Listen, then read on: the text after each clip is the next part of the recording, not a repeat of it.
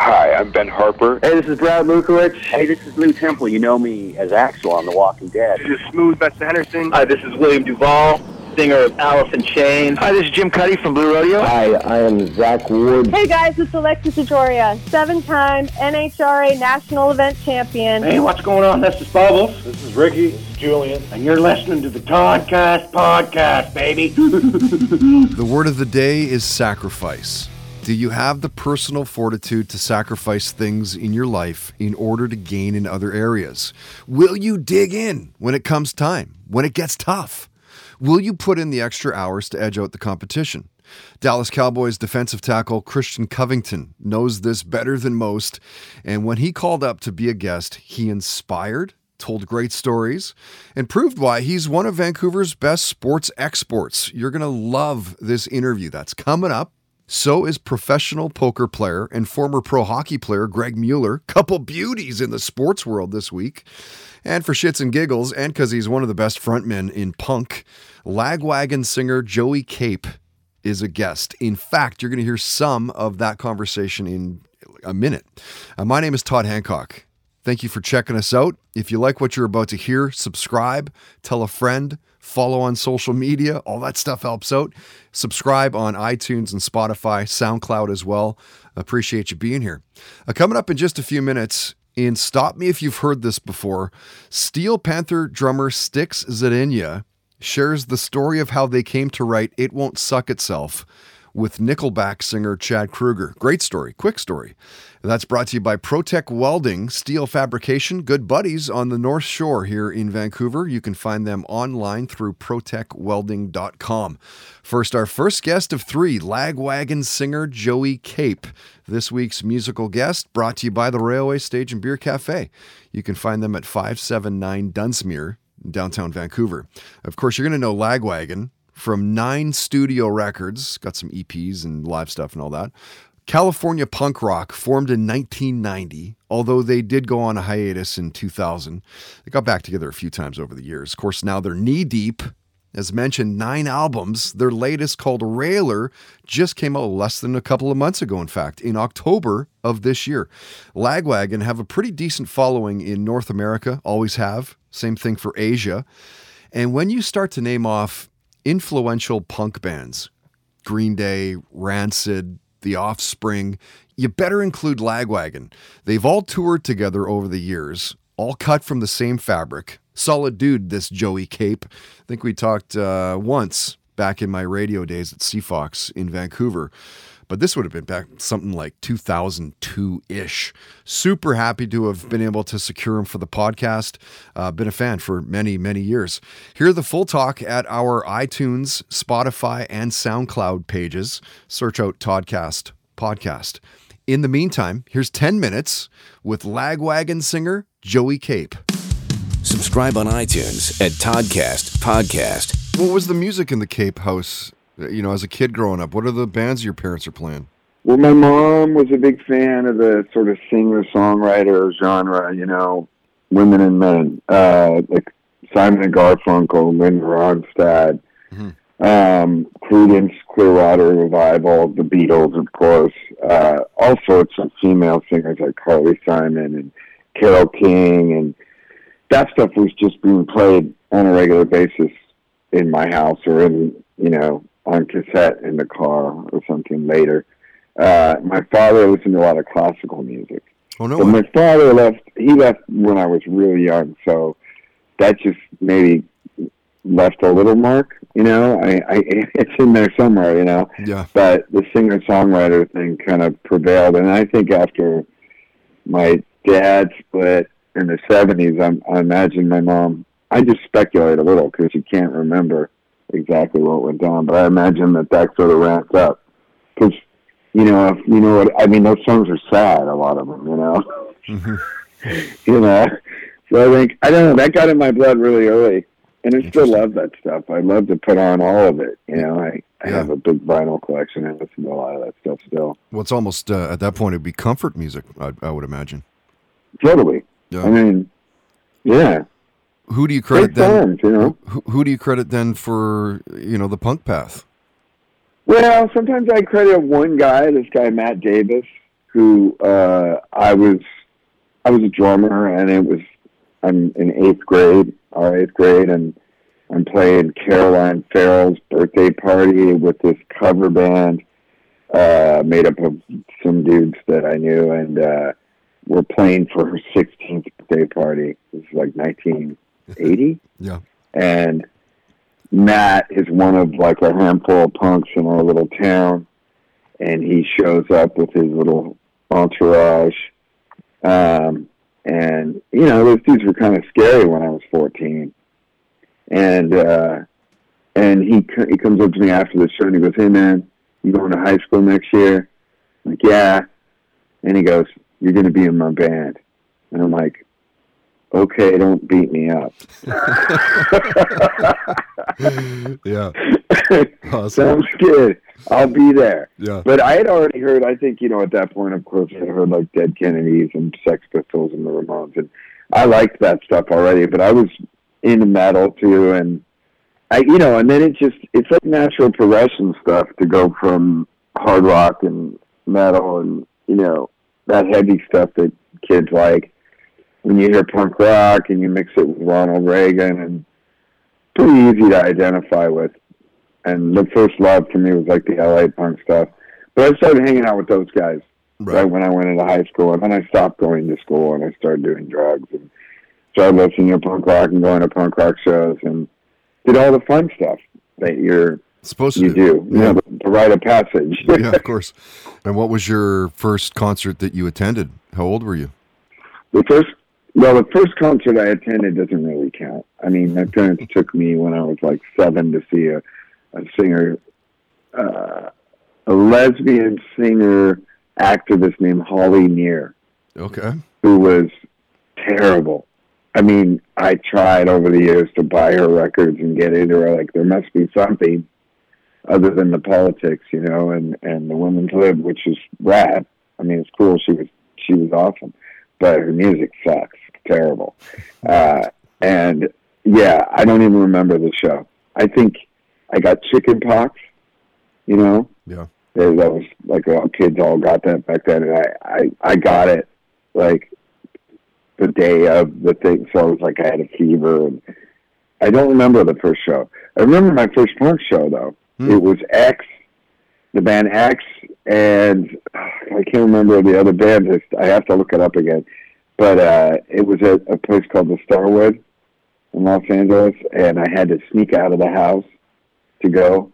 I'd sneak out of my window, and I'd go out through, or I'd sneak out through the garage, and then I'd go out this back door, which is the opposite end of like a, you know, my parents' house.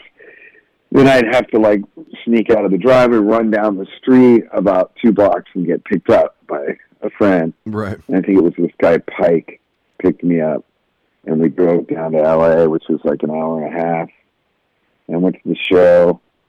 Really weird, you know, experiences, and then sneak back in at 3 a.m. Right. That kind of thing. I did that for a long time. Tons of shows. Yeah. Months and months. The yeah, rite of bunch of passage. shows. Yeah, totally. Yeah. Until like I got expelled from school and all this other bad shit happened, and I kind of had to come clean with my folks, you know. Awesome. New Lagwagon is out on the 4th of October. This is your first record in, 5 years? You're 3 decades in. Does it get any easier to write and record songs? I mean, yes and no. This record was difficult but short. You know, we had scheduled the time to record the album, and when we scheduled it, I was just wrapping up my last solo album, Let Me Know When You Give Up, and I had been working on that for a long time, and then there was a few issues, and that thing got kind of delayed and didn't really get wrapped up until about 6 months later than it was supposed to. Mm-hmm. And all of a sudden, I only had like 3 weeks to really get my shit together with Lagwagon, and we decided to just go for it and keep the dates on the books, because we had like tours we were working on. Like, we really kind of had a plan. And so it was funny. I was sitting there for like 18 hours a day in front of in a studio, with a click track and a guitar direct input in my hand, just going, well, I like this riff I got, like, just kind of whipping stuff together and going, this sounds like Rocket Witness. And I think I just finally got to a point where I've been writing Lagwagon songs for so long that I don't want to jinx it, but it came really naturally, and I really loved the record. Like, it just kind of came together. And Little Joe, our bass player, wrote a few tunes for the record, and his songs are awesome. They just sort of sound really rootsy for our band. And I'm stoked on the record. I think it just came out really great, but it was kind of miraculous. Mm-hmm. Sometimes it happens like that, right? The songwriting thing is really twofold, though. I mean, in some ways it gets easier and easier as you do it, because you know who you are and you know what gets you off, so it's like sex or something. I mean, you know what to do. Mm-hmm. But on the other hand, you become bored with the things you've done, and you become more hypercritical and hyper analytical, and so it's like, everything can very easily become sort of like, I've done this before, this is trite, this is boring. Mm-hmm. So it's tricky, but I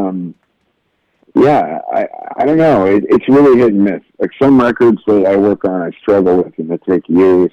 And then in the end, I'm like, it's pretty good. Other times you write a record in 2 weeks, and you're like, I love this. So maybe the key is not worrying about it so much. But that's hard. That's hard to do. Of course. No kidding. All right. When I mentioned that on social media that you're coming on to be a guest, lots of Lagwagon fan questions. So let's dive into those. Cool. Mike is wondering, what are you currently binge watching? Well, I'm in a little gap because I just finished the new season of Mindhunter on Netflix, which I fucking love. I love that show. It's about the development in forensic science and the understanding of serial killers. It takes place in the 70s. There's been 2 seasons so far. Mm-hmm. It's very well written. It's really smart. I loved it. The first season's great. They actually have, it's based on facts, it's not fiction. I imagine a little bit of it is, but they have real serial killers in the show played by actors, and they nail the period, and I don't know. I like that kind of stuff. Yeah, I like the macabre stuff. But I just finished up that, and then I dived into another more lighthearted thing called Limitless, which is based on that Bradley Cooper movie and produced by him, and it was a 1-season kind of fail. But Jennifer Carpenter, who was in Dexter, who played Dexter's sister in that series, is the star, and it's about this NDT drug that gives you superpower brain. It allows you to utilize your whole brain. I mean, it's science fiction, but it's pretty cool. It wasn't that good, actually, but Mindhunter was awesome. And then last night, I do this thing. It's sort of a ritual. It used to be every night I'd read before I went to bed because it helped me sleep. But now I'm in this, I guess I'm kind of getting hooked on, just pulling up Netflix or Amazon Prime and watching series. I finished The Boys a little while ago, that Amazon Prime, superhero comic-y kind of series, and that was great. That was good, yeah. It was awesome. That's it. I mean, right now, I don't know. Any suggestions? I guess they can't answer. They can't answer me, can they? Not really. What do you think? What do you say, Mike? Ask my dog. Musical guests of the Toddcast podcast are powered by the Railway Stage and Beer Cafe. Check them out at 579 Dunsmuir, downtown Vancouver.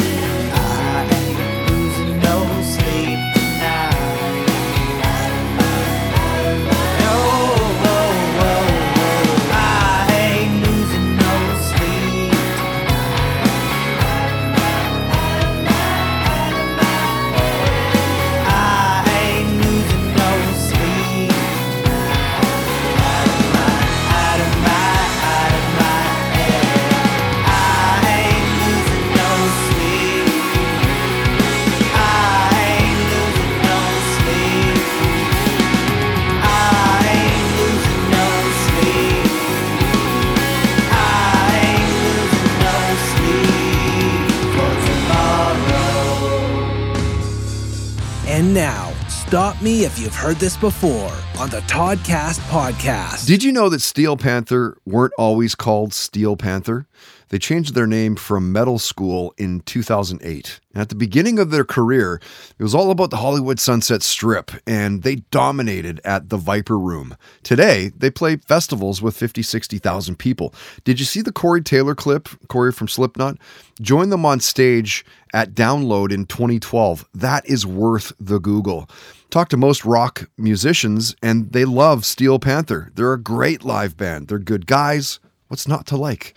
They've won awards with Loudwire and Metal Hammer. They've debuted #1 on Billboard's comedy album chart. There's nothing slowing these guys down. And when Steel Panther drummer Stick Zadinia called to be a guest, we talked about binge watching the OA and Love, Death, and Robots. That's a great show.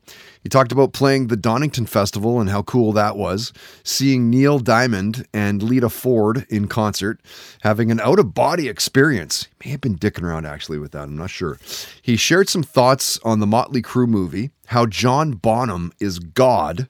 He talked about the transition in Van Halen from David Lee Roth to Sammy Hagar. The superpower of invisibility came up. And stop me if you've heard this before. Styx talked about recording It Won't Suck Itself with Nickelback singer Chad Kroeger. Working with Chad was a blast. We went up to his house, and he had a girl there who her only job was to roll joints. It was crazy. I swear to God, Come on. It was like, I'm not kidding. That was her job. I mean, maybe she had other jobs, but that was definitely her job. That job that day. afternoon was I'm rolling joints. Yeah, and he was really fun to work with. He was super cool, very creative dude, and the song came together really fast. It was like we were sitting around, and Satchel had a guitar. He came up with that riff, and then I found it really interesting to watch Chad come up with lyrics. Because it's always interesting to watch somebody when you write with somebody new. You never know how it's going to go because writing is very personal, and so when you do that with somebody, especially somebody who's had that many fucking hits, right. It was a great experience to watch his fucking mind work. It was really cool.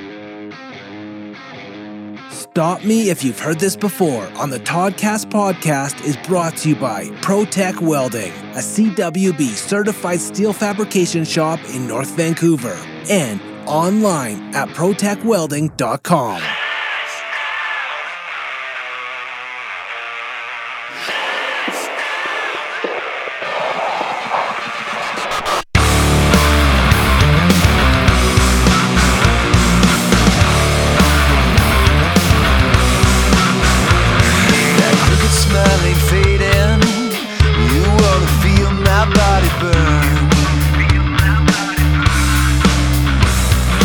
God, do what you're praying.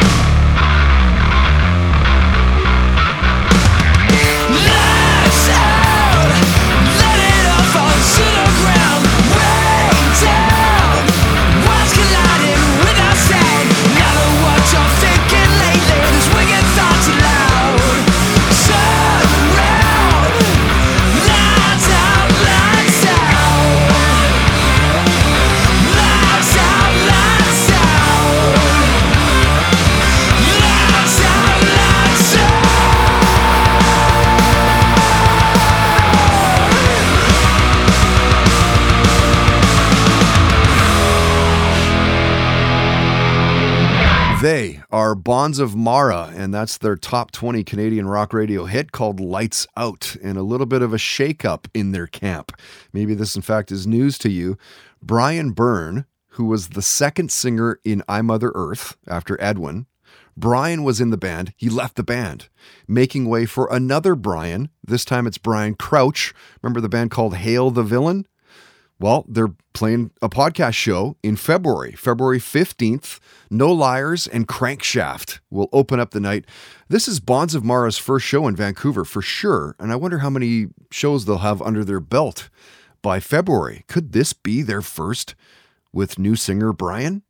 Regardless, it's going to be a great show, February 15th, 2020. We're announcing 2020 shows. You can grab $10 tickets right now through myshowpass.com. It's $15 if you wait for the door. Played you Spendo and the Skins. That was a new song for those guys, or at least a new one for the podcast. It's called Losing Sleep, and you can catch them at the end of the month, right after the jolly old fat man comes down your chimney. Things that sound dirty that aren't. Toddcast Podcast, Friday nights, Volume 29. It's the Railway Stage and Beer Cafe, December 27. Spendo and the Skins, Sleep Circle, and Johnny Rath. And for a measly $8 through myshowpass.com, these bad boys would look pretty good sticking out of the stockings. Just saying. Speaking of live music, you can find info for those shows and a bunch more through the indie scene at toddhancock.ca. Bunch of great shows, always in fact great shows happening locally in the area. Make sure you get out there, support the band, support the scene. It's brought to you by Mystic Rhythms Rehearsal Studios. 40 plus years experience in the music industry. Super nice people as well. Find them through mysticrhythms.ca, of course on Facebook and Twitter as well. Coming up later on in the podcast, in Listen to This, Supergirl actor David Harewood. You know him as Martian Manhunter on that show. He talked about his career highlight, and what he says might surprise you.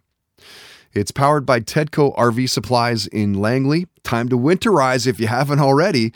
RV service and repairs, ICBC accredited, good people. Find them online through TedcoRVSuppliesInc.com. First, the second of 3 Toddcast guests this week is Dallas Cowboys defensive tackle Christian Covington, this week's sporting guest, brought to you by Block E Media. Grow your business online. Social media marketing, digital advertising, and a lot more. Keep up with them through blockemedia.com. Christian Covington was born in Vancouver. Local kid, done well. Football's always been in his life. His dad, Grover Covington, was a stellar player, had an awesome career in the CFL, and is a member of the Canadian Football Hall of Fame. You might say football kind of runs in Christian's blood. No surprise, he crushed it at the high school level, clobbered playing college football for Rice. Check these numbers out, stats guy. In 2012, playing for Rice, Christian played 12 games, 43 tackles, 5 sacks. In 2013, he was named first team All-Conference USA. The kid had 59 tackles and 4 sacks. Beast. Drafted by the Houston Texans in 2015, 6th round, 216th overall, had 4 solid years with them, and then got the call, bring. His agent calls up, dude, March 14th of this year, 2019, you are signing a 1-year deal with the Dallas Cowboys. We're super proud of Christian and what he has accomplished. What an inspiring story. The full conversation is definitely worth hearing. Search it out through Toddcast Podcast on iTunes, Spotify, SoundCloud. Till you hear that, here's 10 minutes with Dallas Cowboys defensive tackle Christian Covington. The Toddcast Podcast. What's that first football memory for you? First football memory, man. I've had a lot. I mean, as you said, especially with who my father was, football, it's really been a part of my whole entire life. Yeah. And, I was introduced to the game at a very young age, obviously because of my father and his associates and, former teammates, coaches, and just people who were able to, influence him in the best of ways. And really my earliest recollection of football really just came from my dad, really. he coached at my high school ever since I was in the. He was a football coach at my prep school at Vancouver College ever since I started there. And really, my earliest memories were just being on the field with him as a little kid, like watching him coach and seeing how he would coach his players, and I'd just be on the sideline with my sisters, like kind of mimicking them on the side and like going through little drills, and we'd go through the hurdle bags, and we'd be hitting the pop-up bags, whenever they moved on to another drill. And I mean, that's like that's really the earliest recollection I have of this game. Taking it back to the first, second grade. Yeah. Now, shoot us honest here, Christian. Your dad's a Hall of Famer, CFL. Has he ever said to you, "Come on, CFL? Why are you playing in the NFL? What's going on?" Actually, it's been it was quite the opposite. I'm sure it was. We talk about this all. We talk about this all the time. Him being the American who played professionally in Canada, and me being the Canadian who ended up playing professionally in America. We always talk about how it's crazy how we literally like flip-flop. Yeah, and I mean, truly, like the Dallas, if you're playing for the NFL, the Dallas Cowboys, can it get better than that, though? At this point, it can't. It's crazy, too. This is the one NFL team that my parents were both fans of when they had me. So I remember, I spent, it's also kind of crazy, knowing this is my 5th year in the league. And I was blessed to start off, with having an amazing career with Houston for 4 years. But I know when I got the call from my agent, solidifying that I was going to be a Dallas Cowboy, I remember my parents were literally in my living room down in Houston, and I literally got off the phone with them, and I looked at her and was like, "Mom, I'm a Cowboy," and she started crying. So. Yeah. This is a team. I know this is a team that my parents, when they had me when I was very young, this is a team that they really enjoyed watching, and I know my mom always dreamed of me being a Cowboy, so it's kind of cool being able to fulfill that dream of hers. Yeah, dude. I wish we were in the same room together. You've literally put the hair on my arms on end. Like, what a great story, man. How old were you when you realized, like, hey, maybe I can go all the way with this? I didn't really click until I want to say my second year in college. Okay. My second year in college. So why did it take that long? I knew, obviously, during my time in high school, like I knew, I mean, I want to be humble and everything like that, but like I dominated in high school. I can say that. Right.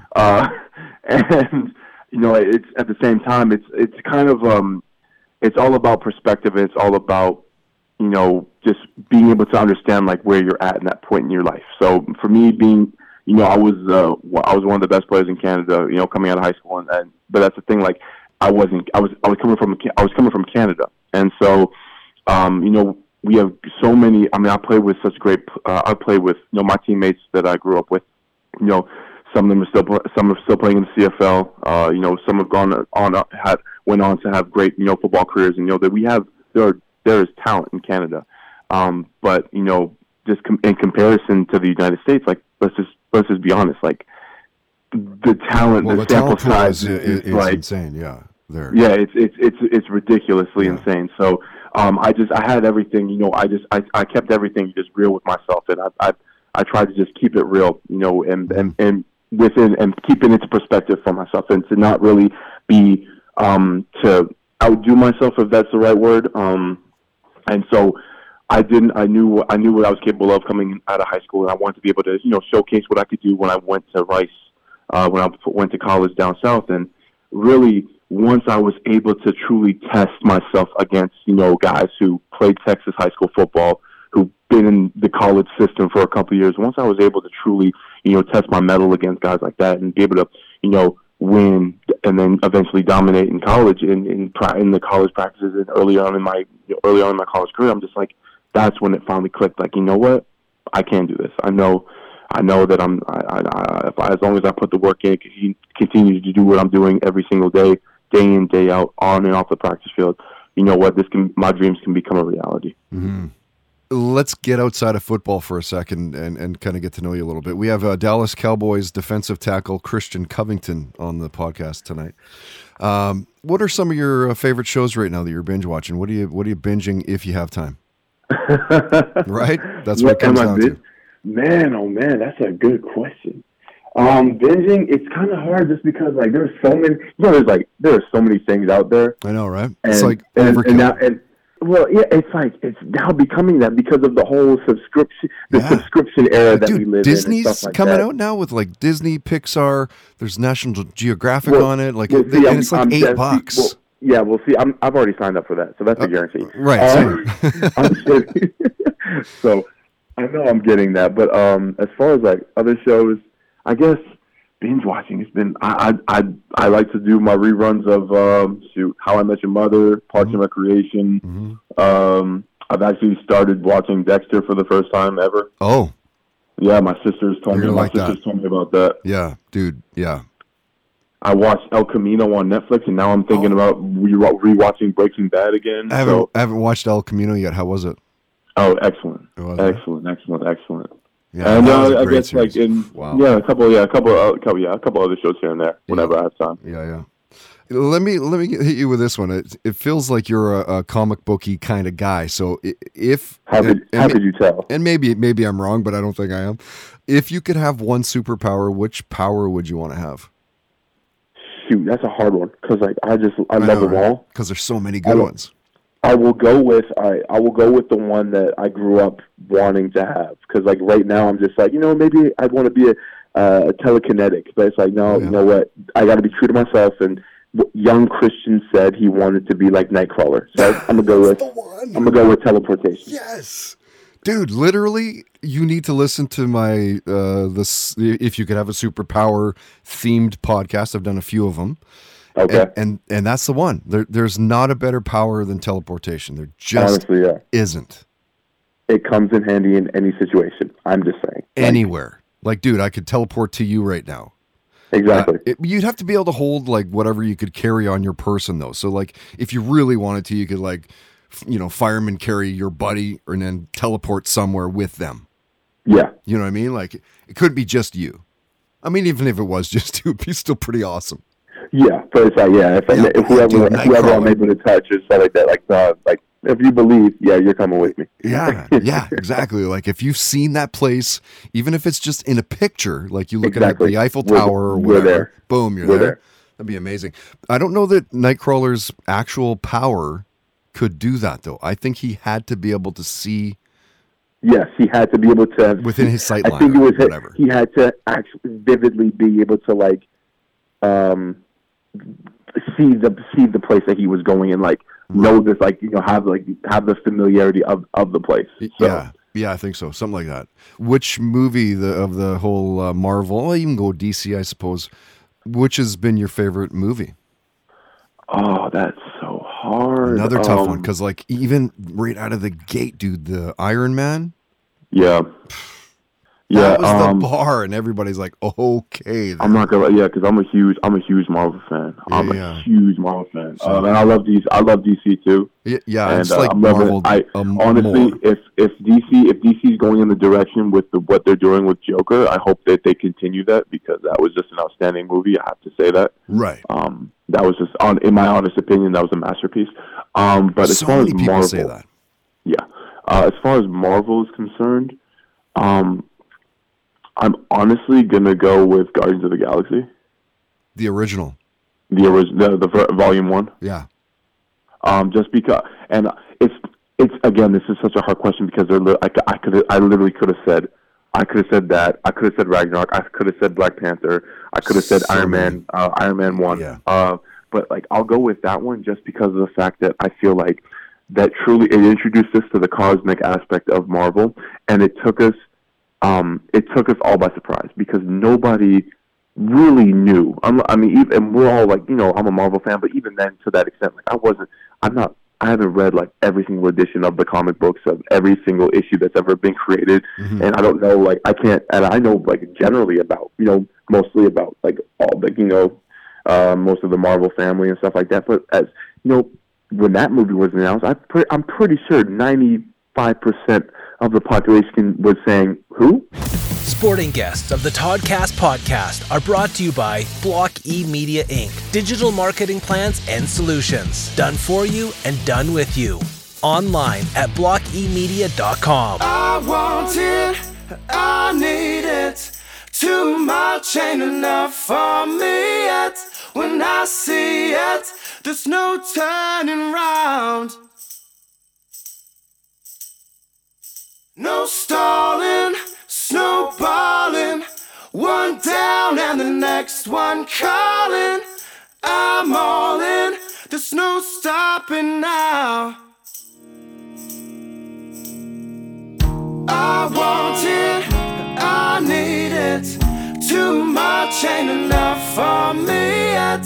When I see it, there's no turning round.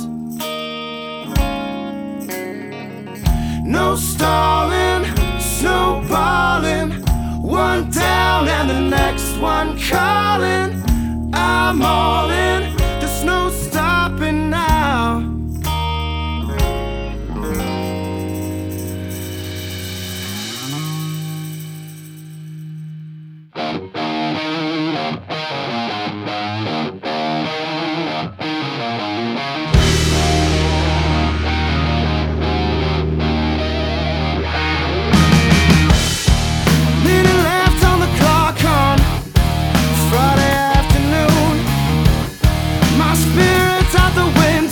But I'm about to get it back soon.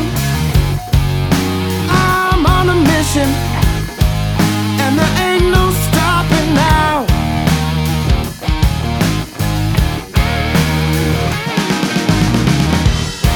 It's driving sober, I'm about to get soaking wet.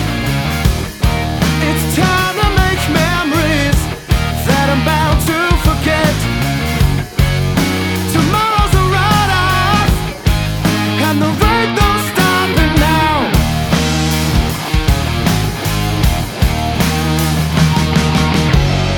I want it, I need it.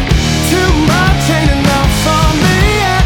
When I see it, there's no turning around. No stalling, snowballing. One down and the next one calling. I'm all in, there's no stopping now.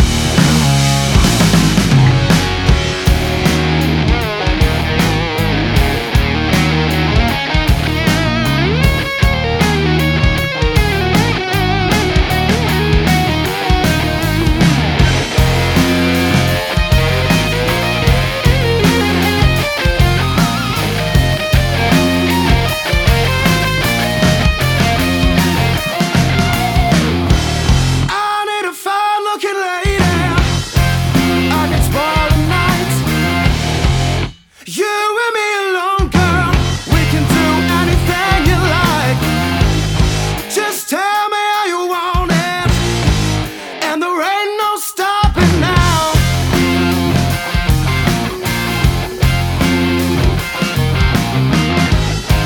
I just gotta get you.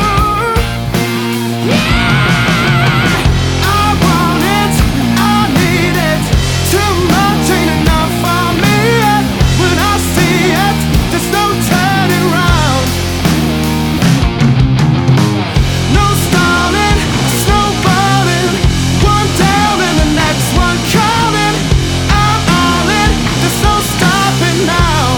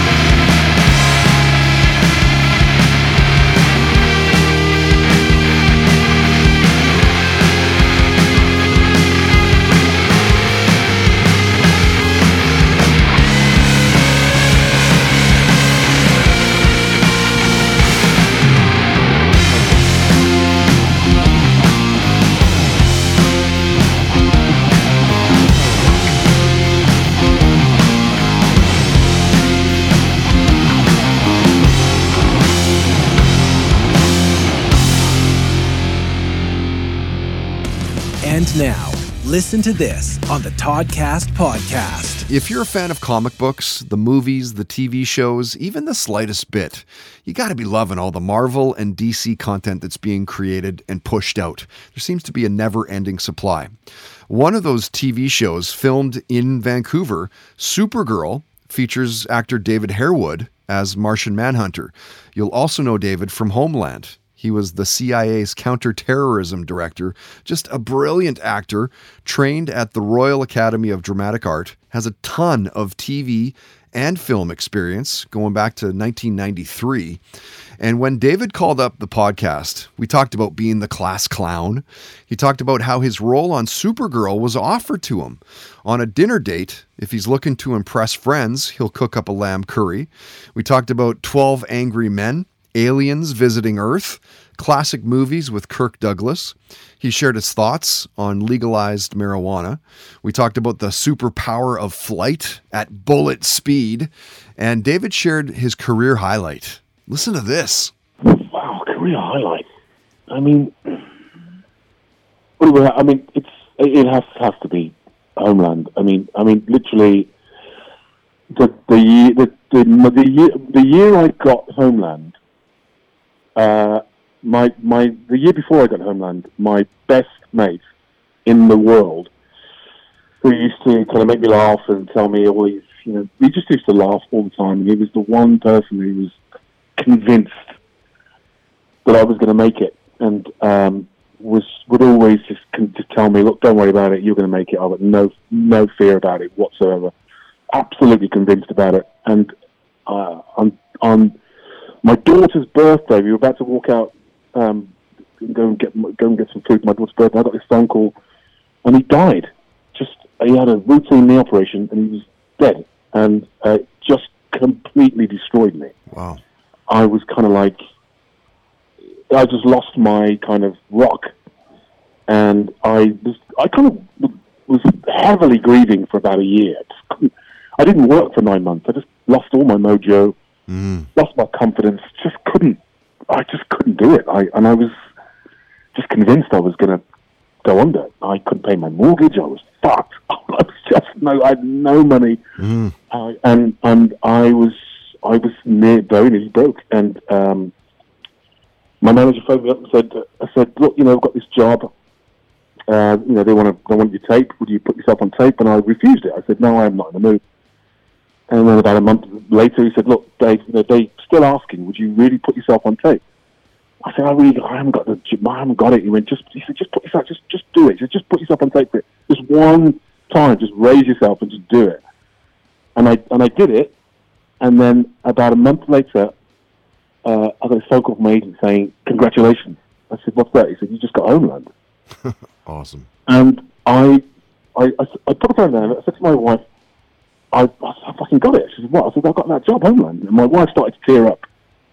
And I said, "What's up?" She said, "Do you know what day it is today?" I went, "No." She went, "It's Louis' birthday. It's my mate's fucking birthday." Come on. I swear to God, on his birthday the next year, and I have not stopped working since. Wow. Dude, I literally have my arm hair is standing on end right now. But dude, from being broke one year and grieving and lost, the very next year, we won everything. So it won the Golden Globes. It won everything. So I was 1 year broke. Just absolutely. I'm down to my last dollar. And then the next year, I'm at parties with fucking movie stars and TV stars and walking past Charlize Theron and Leonardo DiCaprio and De Niro, and I'm like in this room with all these fucking megastars, and I'm just sitting there thinking, Jesus Christ, it can happen that quickly. What a story. I just kind of thought to myself, this is from being really low to being really high. So that was my that year winning everything with Homeland and the Emmys and the Golden Globes, and every time I went down that red carpet, I was just thinking, Jesus Christ, when is you? So wow. Those are my highlights. Listen to this on the Toddcast podcast is brought to you by Tedco RV Supplies in Langley, an ICBC approved repair shop. Find them online at TedcoRVSuppliesInc.com.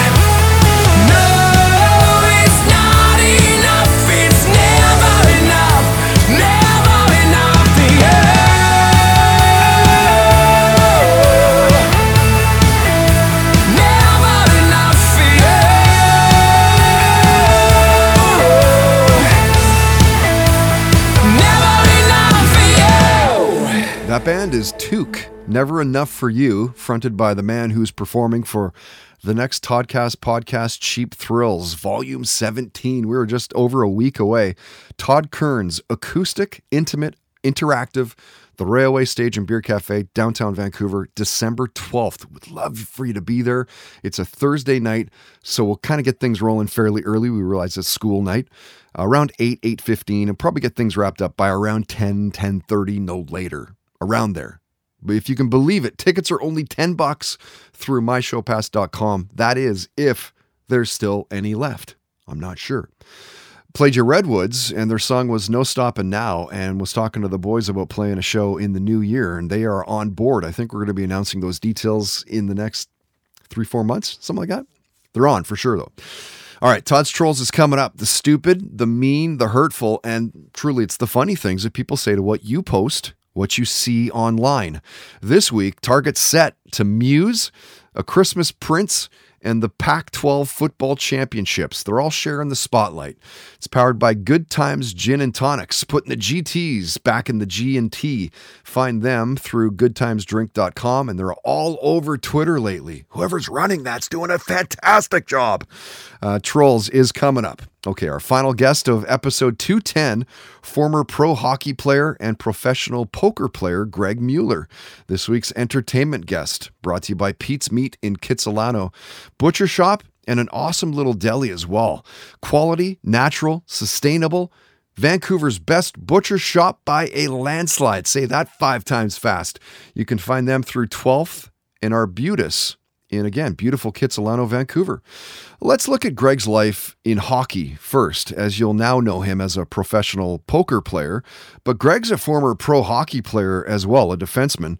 Born in Switzerland, he started playing pro hockey over in Germany in 1992. He played his entire career there.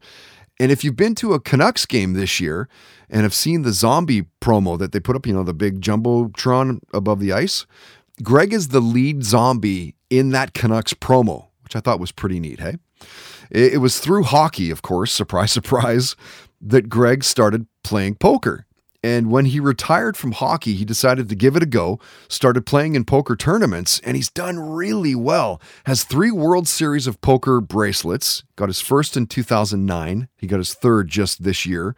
Over his career, he's won almost $3.5 million from playing poker. Not too shabby. Really nice guy. We follow each other on social media, chirp him off from time to time.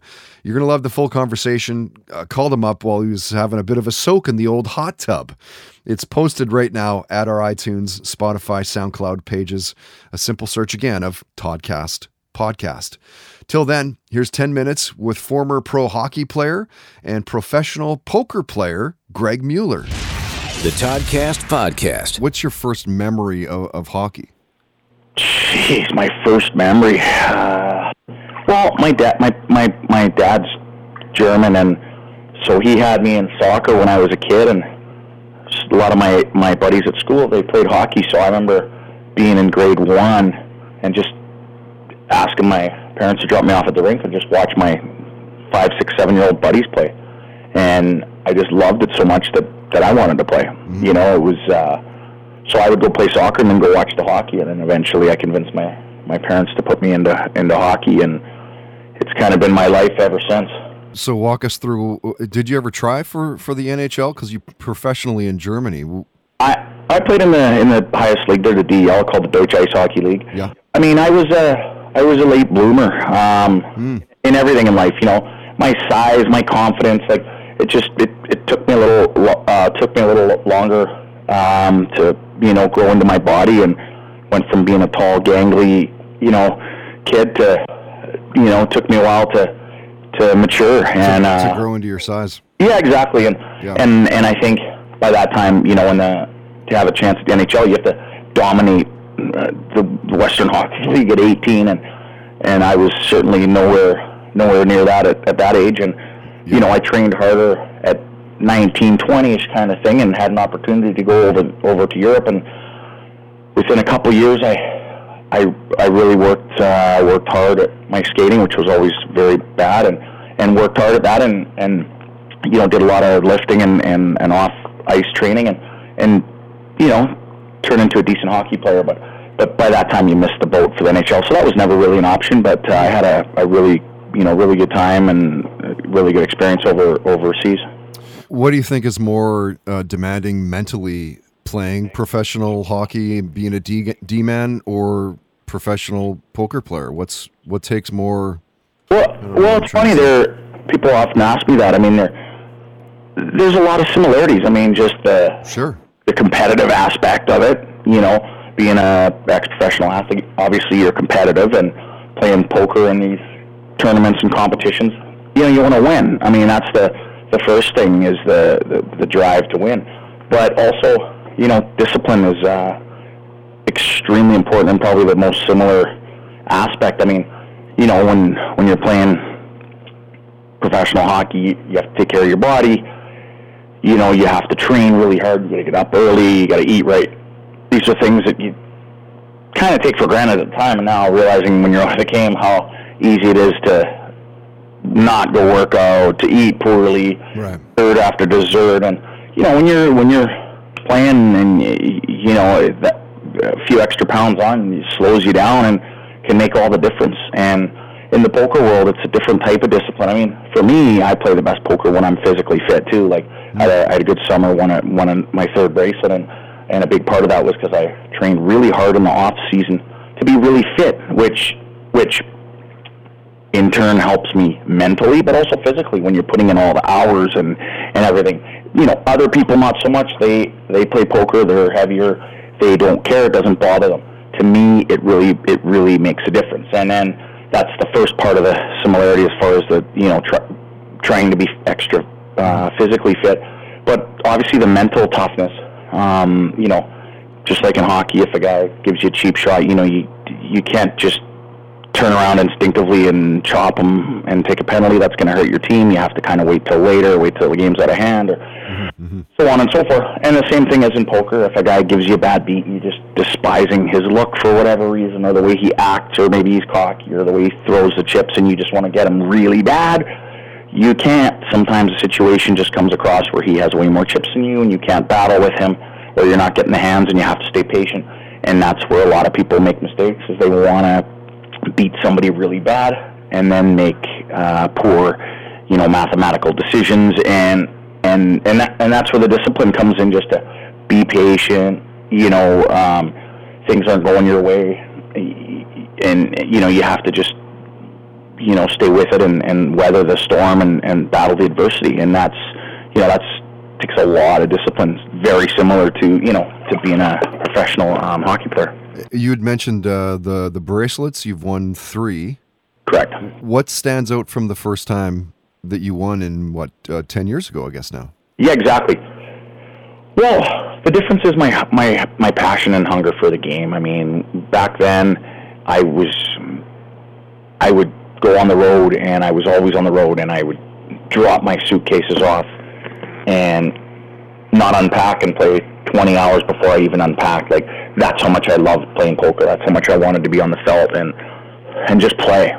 And, you know, now I don't go on the road very much at all. I go for the World Series of Poker, and, you know, I love watching my sports. I got a nice setup with a bunch of TVs, and I love to bet on the games. That's my competition. Like, kind of, you know, A, study who I think's going to win. B, looking at the lines going, I feel like this is too easy. This is like a Captain Obvious side. Like, a lot of my buddies will be like, yeah, I think I'm going to take this side. And I'm like, yeah, all 5 of them are on the same side. Well, guess what?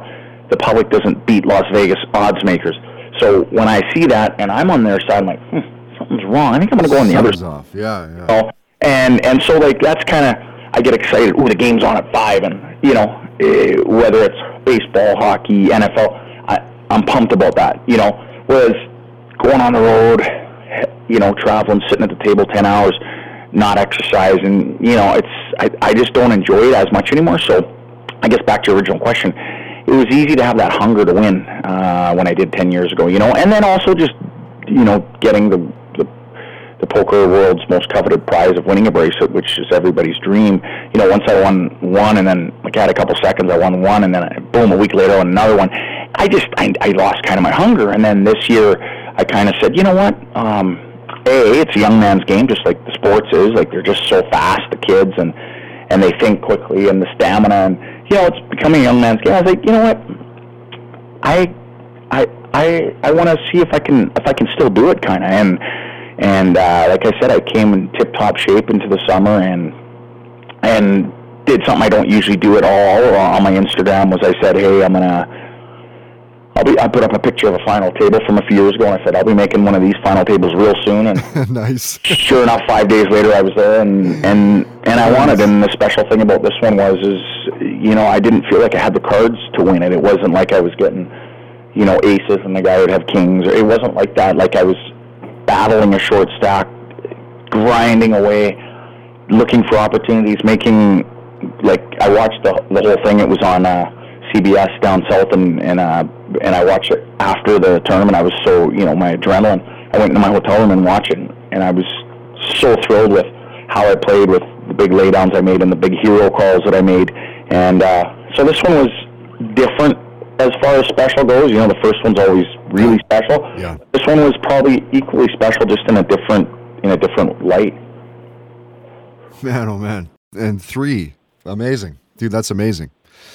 Yeah, thank you. And like I said, I don't, I think Daniel has 6 as far as the top Canadian, Daniel Negreanu. Right. And, hey, he deserves it. He's a great player, a good ambassador. But he plays all the tournaments all the time. And I play, a lot less. I chase the glory a lot less. And so being tied for second with my good buddy Dan Adema, actually, as far as each having 3 bracelets, I'm proud of that, just because, like I said, Daniel's got the lead as far as, the most bracelets in Canada history, and right. My buddy are in second. But like I said, the amount of World Series events that I've played versus, most people is much lower. So my batting average is pretty good, and I'm proud of that. And, who knows, maybe I'll go down next year and win another one. Maybe, that'd be nice. That first win in 2009 was almost $500,000 US. When you win money like that, specifically this time, what's the craziest shit that you bought like right away when you win big money like that? There's a knee jerk. You're doing something stupid. I mean, not really like that. It's not like I'm 19 and I just got a signing bonus and I'm buying a Corvette and wrapping it around a pool. Like, right.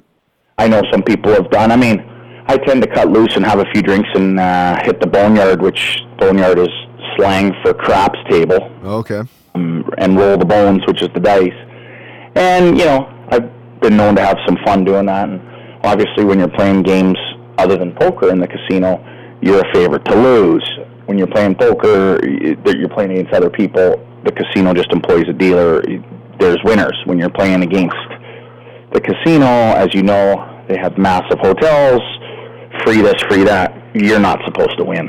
And so, I'll typically light it up and go for dinner and have some nice wine and go hit the old boneyard after and dust off a few thousand.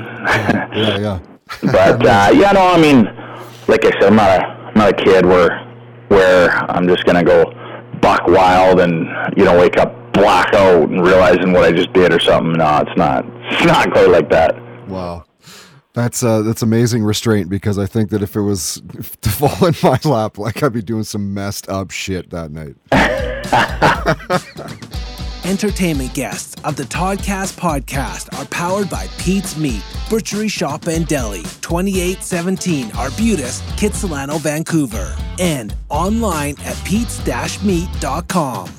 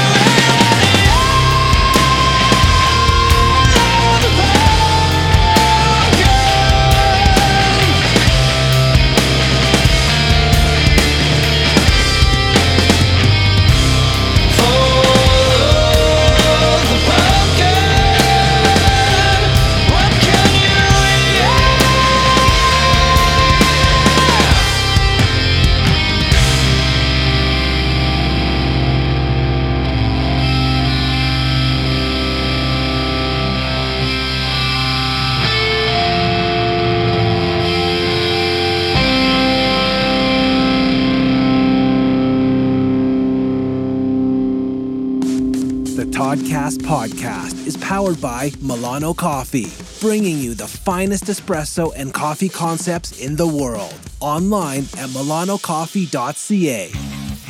A look at this week's keyboard warriors, Todd's Trolls, on the Toddcast podcast. And it is virtually everywhere online. The chirpy garbage comments to pretty much anything and everything. No one and nothing is safe. Not even Muse. Couple Grammy Awards, couple Brit Awards, 5 MTV Europe Music Awards, 8 NME Awards, over 20 million albums sold, and yet they still take heat. They're about to release a 20th anniversary box set on December 6th. It's called Origin of Muse. Oh, good. Another Muse album I'll never listen to. 20 years and not one good song. Who cares? They're as dry as Melba toast. Ugh. Coming to theaters as of this Thursday, December 5th, A Christmas Prince, The Royal Baby. A royal baby's on the way, a 600-year-old sacred trust is in jeopardy, and something about an ancient curse. Why do we give a shit about the royal baby? Oh, that's right. We don't. It's movies like this that make me despise the Christmas season. No offense, of course. If Santa was really listening, he'd stop production on all these garbage Christmas movies. And the 2019 Pac-12 Championship is this Friday, December 6th. Levi's Stadium in Santa Clara, California. Two of the best teams in U.S. college football battle for supremacy. Nope, no thanks. I'd rather watch The Ticker on drivebc.ca. Watch a bunch of no-names playing football? If I'd wanted to do that, I'd drink beers and watch the boys playing flag football this weekend. Unpopular opinion. Football is the worst sport of all time. Todd's Trolls on the Toddcast podcast is brought to you by Good Times Gin and Tonics, putting the GTs back in the GNT. Check out goodtimesdrinks.com. What do you mean rock and roll stag, Johnny? What do you mean rock and roll stag, Johnny? What do you mean rock and roll stag, Johnny?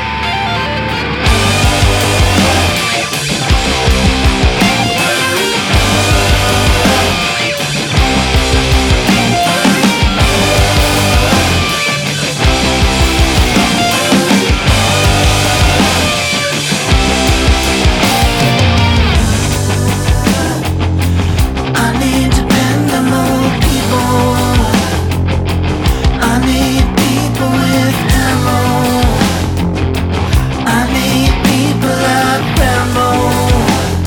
'Cause I don't know what it takes to be alive. What it means to take a dive. What it takes to be alive. What it means to take a dive.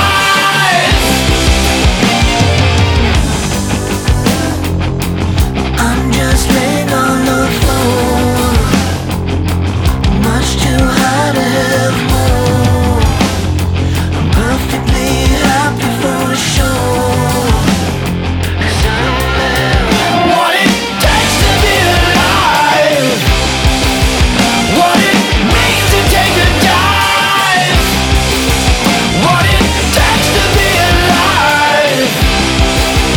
What it means to take a dive.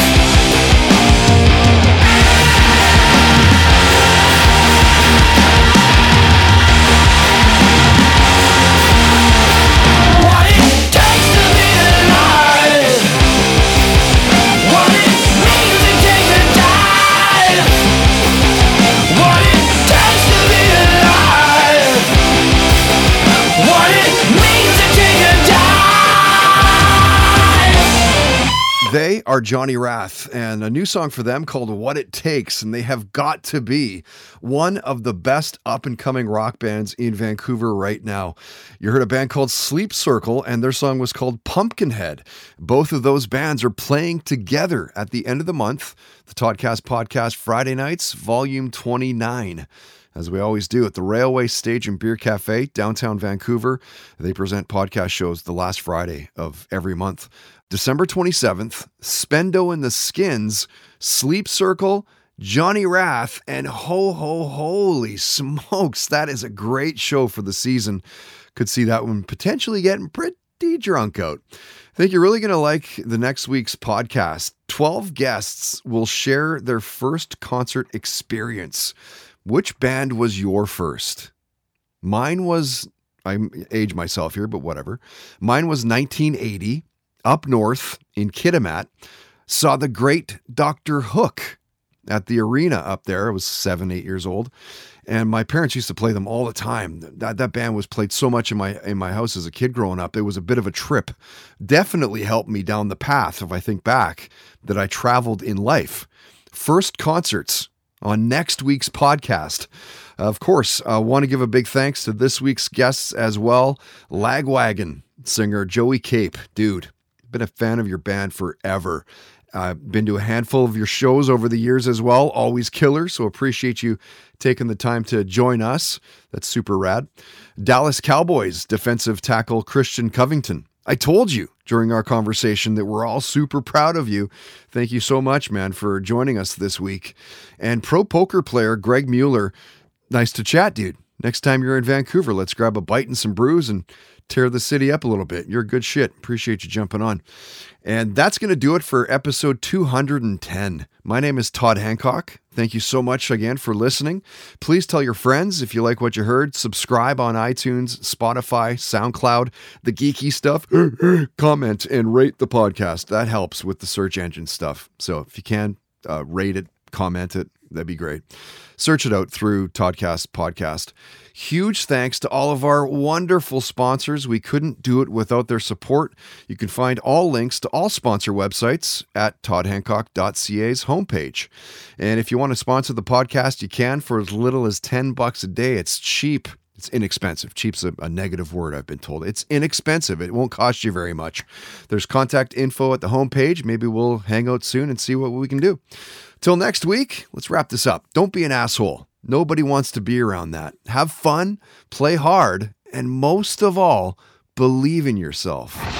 The Toddcast Podcast. Keep in touch with Todd through Facebook, Twitter, and Instagram, and bookmark toddhancock.ca.